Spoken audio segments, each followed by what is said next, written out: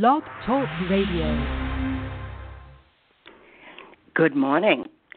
You've reached Llorraine Neithardt at Venus Unplugged. And what we do at this Blog Talk Radio is explore the nature of Venus, both as an archetype in our personal life, her dark and her light sides. And it is one of the most, to me, extraordinary influences that we have, the call towards beauty, and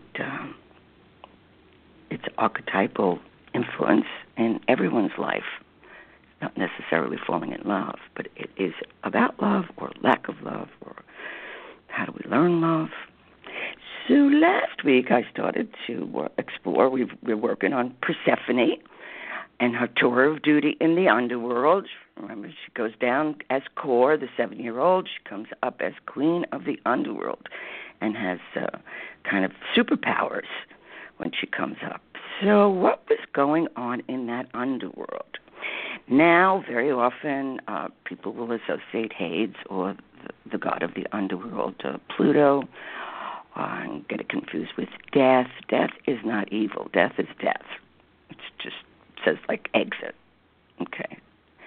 We're exiting one stage and going into another. But evil is something very, very different. And the reason I'm exploring this is so that we can recognize when it is in our life or within ourselves, or what are we looking at. If we cannot name what we are looking at or experiencing, it's, besides the fact that it's extremely confusing and frightening, we also just don't know how to deal with it. Or is there an antidote or an invisible cape or something that we could use when we're in the presence of such events? And since there is so much happening in the world, in the world of politics particularly, which it's interesting, the word politic comes from pole star. So the true politician was the person born or chosen through the tribe that understood where the North Star was. That is the star of fate. That is the star that seamen and when we're being navigated on the sea, we have to always know where the North Star is. And it's not such a bad thing to know when we're on land either. So the North Star is the star that leads us to our fate. So this is the origin etymology of politic. So when we're experiencing or questioning who is leading us, not just in the United States, in the world, who are our leaders, are they really taking the tribe or the country into its true fate? That's why people get so, it's a shamanistic term. You know, the shamans, the tribal leaders, they were born they with that particular image. So there's a lot going on in the world, and we are questioning much of it, as we should, and as we have a right. But opinion is not enough. We need to understand what's happening. So left off last week in this rather terrifying but yet fascinating subject matter called evil. That one of the feelings of, how do we know that we are in the presence of evil? There's a sense of revulsion. We're revolted. Like, ooh, everything in your being goes like, ugh, or scary, ooh. So the feeling of revulsion, okay, it's almost instantaneous if evil is encountered. It's that blatant. If evil is more subtle, the revulsion may develop only gradually as the relationship with the evil one slowly deepens. It's a fascinating book. It's called The Psychopath Next Door. And not all psychopaths are evil, but they can be on the spectrum. And it's good to know these things. What are we looking at? Not as a pointing stick or, have scapegoating people. We don't want that. We need to really be able to understand what, in fact, are we looking at. So this feeling of revulsion is extremely useful in life.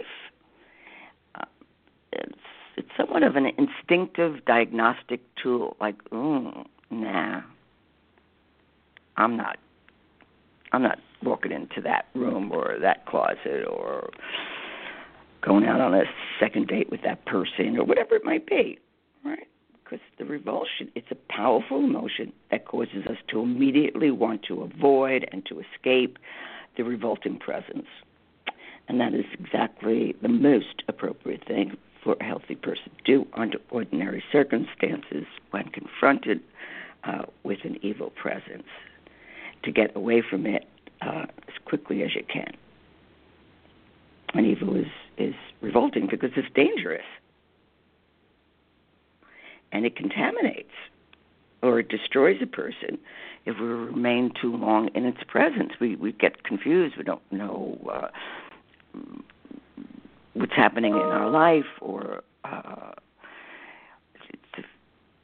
our instincts will tell us. But if we're numbed for the instincts, or if we're naive, which is just kissing cousins to numb, because the naive just says, I don't want to know. And that's fine for children. But as adults, we need to know. By knowing it, that does not mean we're part of it. We're just recognizing it. That's all I'm suggesting here. Because otherwise, we wind up getting in a whole lot of trouble. And then we will tend to, in a sense, sin against ourselves. We betray ourselves because we will not listen to the instinct, the one that says, he's so beautiful, he's so handsome. How could they possibly be evil? Well, they are. And so, the devil wears Armani, so don't worry about it. So when it's evil and sin, all right, now sin is it's actually an archery term. It means missing the mark. So when we get that combo platter of evil and sin, what are we looking at?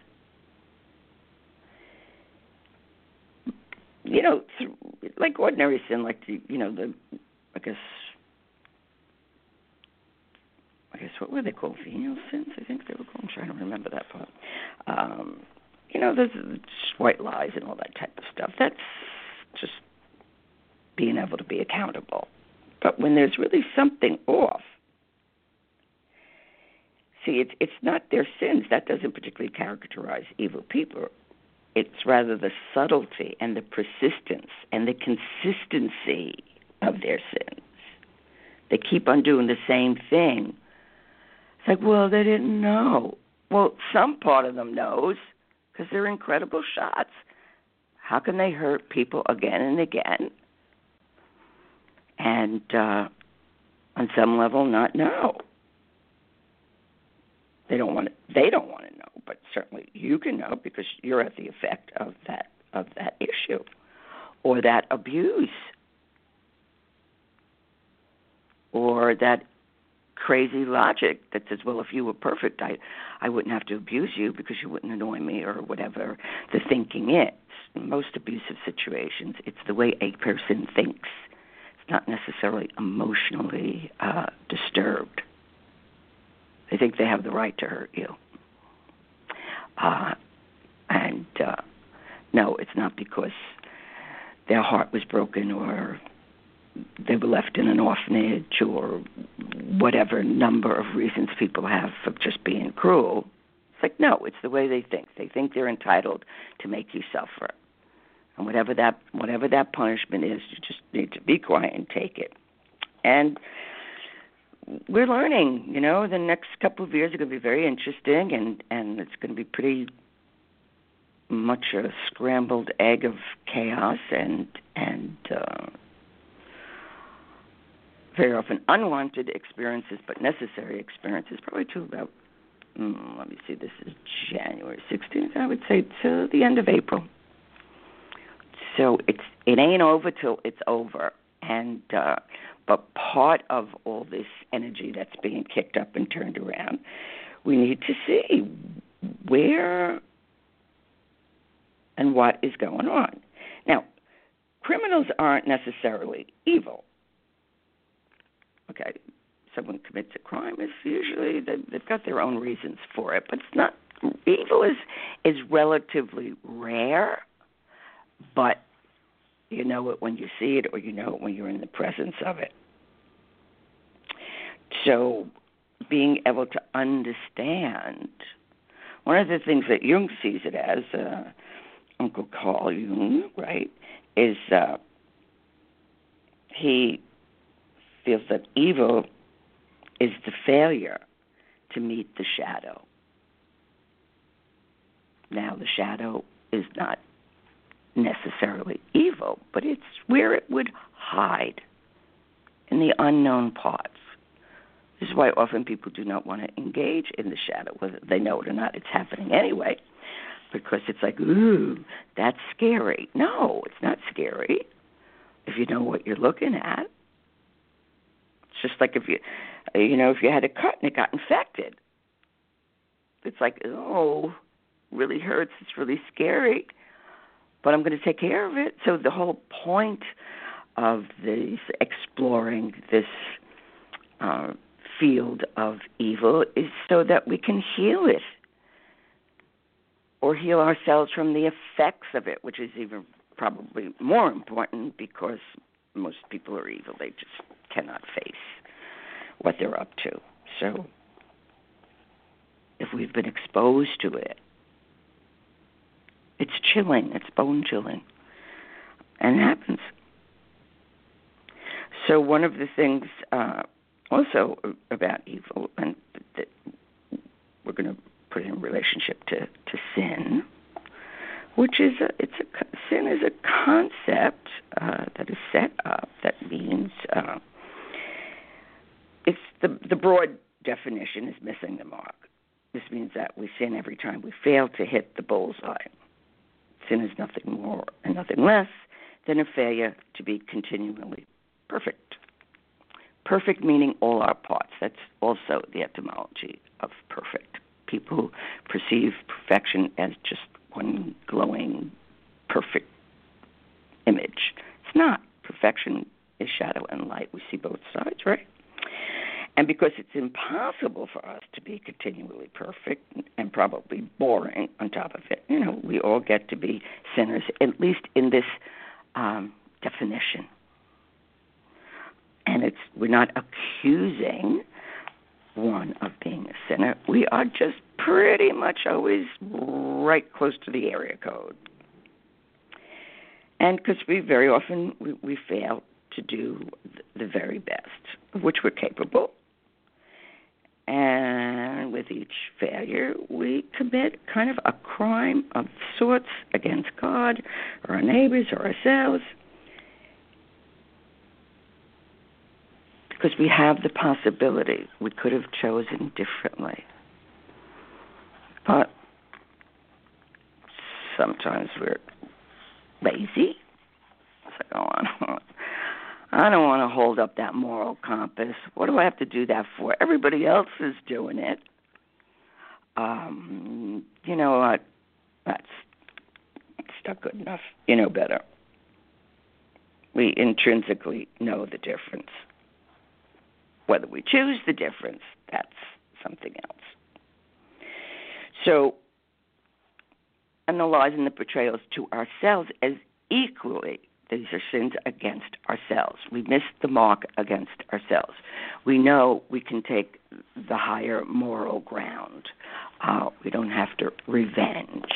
Or we can give revenge a place where we can symbolically live it out, right, through active imagination or through allowing it, the revenge to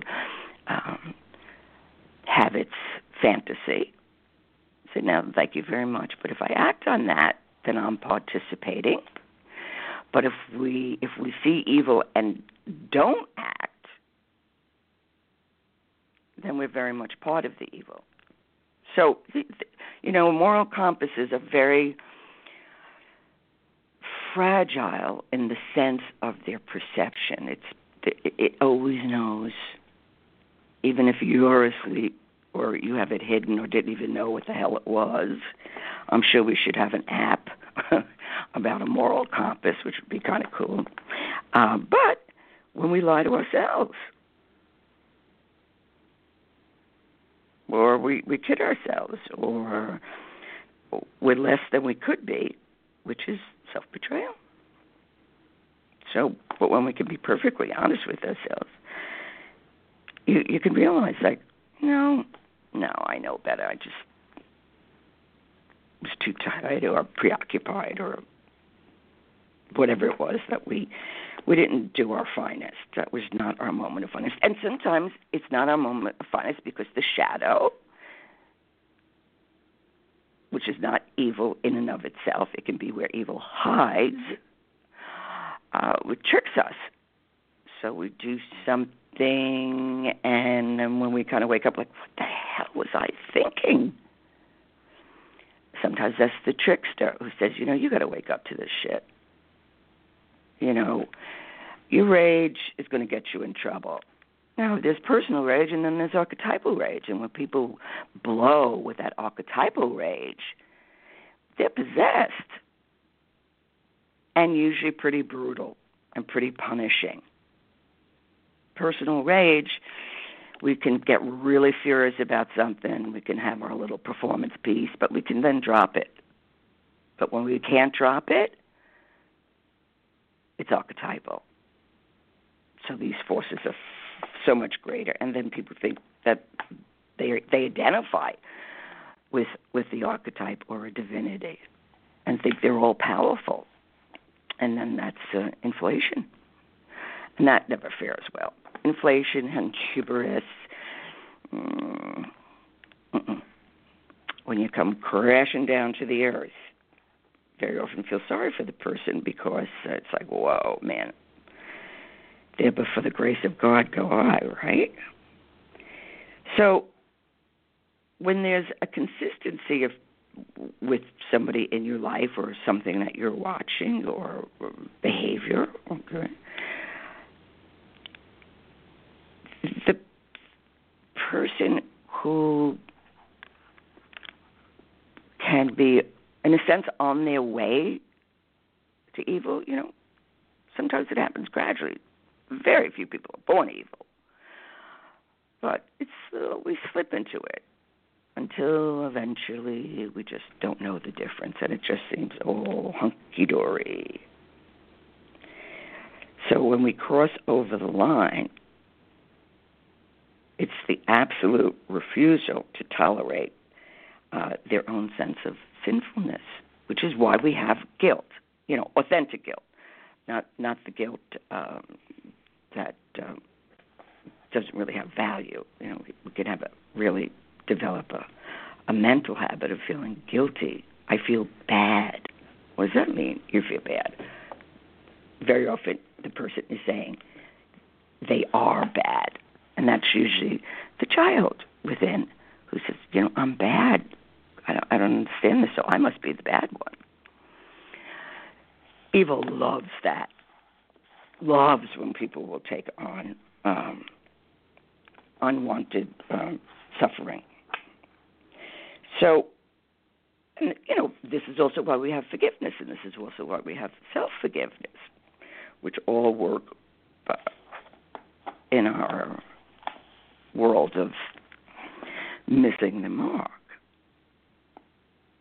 But when there are people, in the sense that they're poor in spirit, it's they do not commit evil.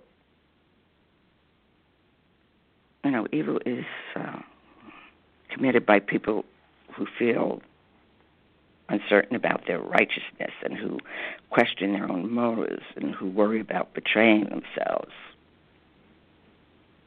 So when we do have that doubt, or we do have that guilt, or we do have that questioning, okay, you're fine. You're not being the conduit.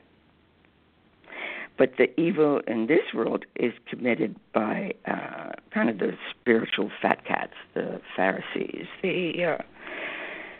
of our day, the self-righteous who think that they are without sin because they are unwilling to suffer the discomfort of significant self-examination. That's one of the most important things to recognize. The scapegoating factor. And the evil do not and will not bear the trial of being displeasing to themselves. Can't take it. I didn't do that. Somebody else did that. Or, well, if my mother wasn't a drunk, I wouldn't be this way. No, it's not because your mother had a wound or an addiction.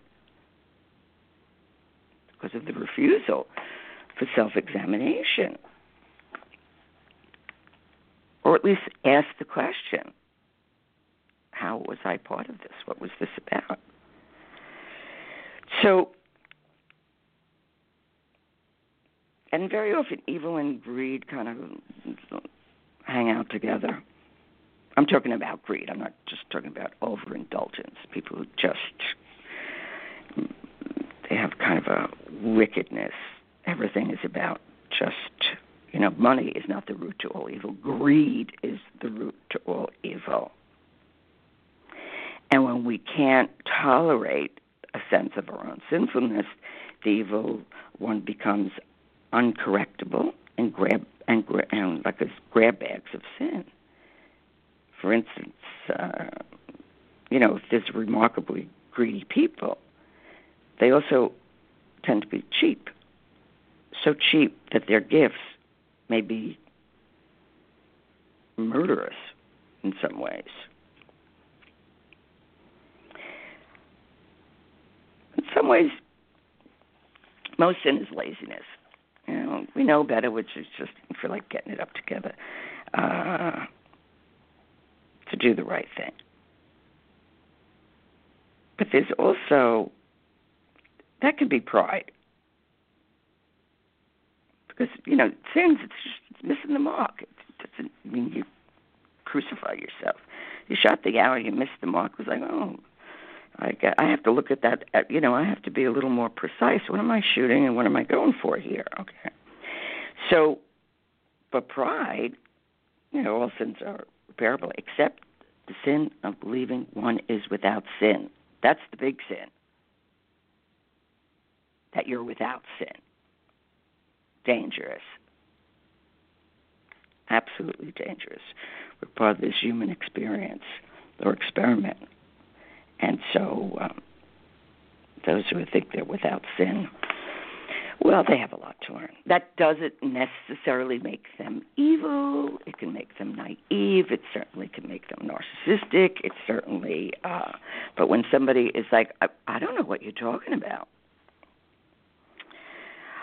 Well, you might want to step back and step away because you can't correct them. The only thing you can correct is not participating. So the behavior, one of the greatest tricks of the trade of evil is scapegoating. Because in their hearts, they consider themselves above reproach. There's the pride. And they must lash out at anyone who does reproach them. They sacrifice others to preserve their own self-image of perfection. They'll throw you under the bus, they'll throw you to the wolves, whatever way you want to see it. Scapegoating works through a mechanism called projection. And do they see that in you? Yeah, sure. Or in me? Sure. Is it accurate? No. And if you know yourself, and if you know, well, okay, if it was this, these are the sins I'm really capable of. I know that, but that, no. And that's a very important part of maturing, where we begin to understand when the scapegoating is happening, or the scapegoating, the projection since the evil down deep feel themselves to be faultless, it is inevitable that when they are in conflict with the world, they will inevitably perceive the conflict as the world's fault.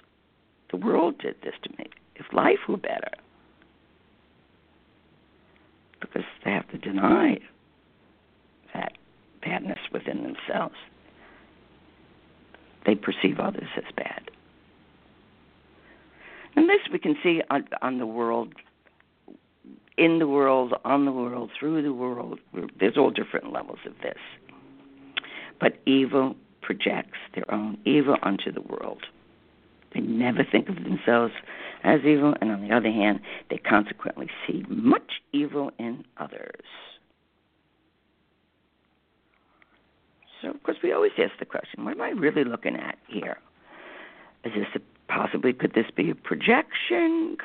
These are all ways that we use our moral compass. Before you point a finger, what's going on in you? Because people can say some outrageous things and do outrageous things, absolutely righteous, and be completely off the mark. But they're busy blaming people, and if other people don't know what's happening, they can't see it coming. And when it does come, they don't know how to defend themselves. Which is another thing. If we see evil, another person being the vehicle of someone else's evil, it is our moral sense to at least, we not necessarily want to go against the evil, or people don't want to get involved, and I certainly can understand that, but we can do something to protect or warn a person, or just name it and just, wait, that's not cool. That's definitely, you're making a person carry your suffering, what you don't want to see. Okay, so evil is often committed in order to scapegoat, and they're chronic scapegoaters. In the book The Road Less Traveled by Scott Peck, P-E-C-K, he finds that evil, it's like in the exercise of political power, the imposition of one's will upon others by overt or covert coercion in order to avoid their own spiritual growth. In other words, the evil attacks others instead of facing their own failures. Spiritual growth requires the acknowledgement of one's need to grow. If we cannot make that acknowledgement, we have no option except to attempt to eradicate the evidence of our imperfection. So when I say spirituality here, it's not necessarily a belief system, it's a moral system. So much is covered up in our spiritual rancor, our spiritual laws. Is the person who is willing to ask of themselves, wait a second, where do I need to grow spiritually? And strangely, evil people are often destructive because they're attempting to destroy evil. That's called burning your own house down. What is that going to do? So they misplace the locus or the beginning of the evil. Instead of destroying others, they should be destroying the sickness within themselves. And that's part of what this is about. It's like, how can it be healed if we are in the presence of evil? How do we heal that? Can it be healed? Or is it best just to disengage? And so many crimes to oneself. We sin against ourselves with the concept of perfection, which is rampant. People starving themselves to death to be thin or endangering their bodies in some way for some ideal form that they might get love. Love is love. Loving actions you get you love, and if it doesn't get you love, then you give it. and you'll receive it in another way. So part of the issue is that we need to recognize what we're looking at. And this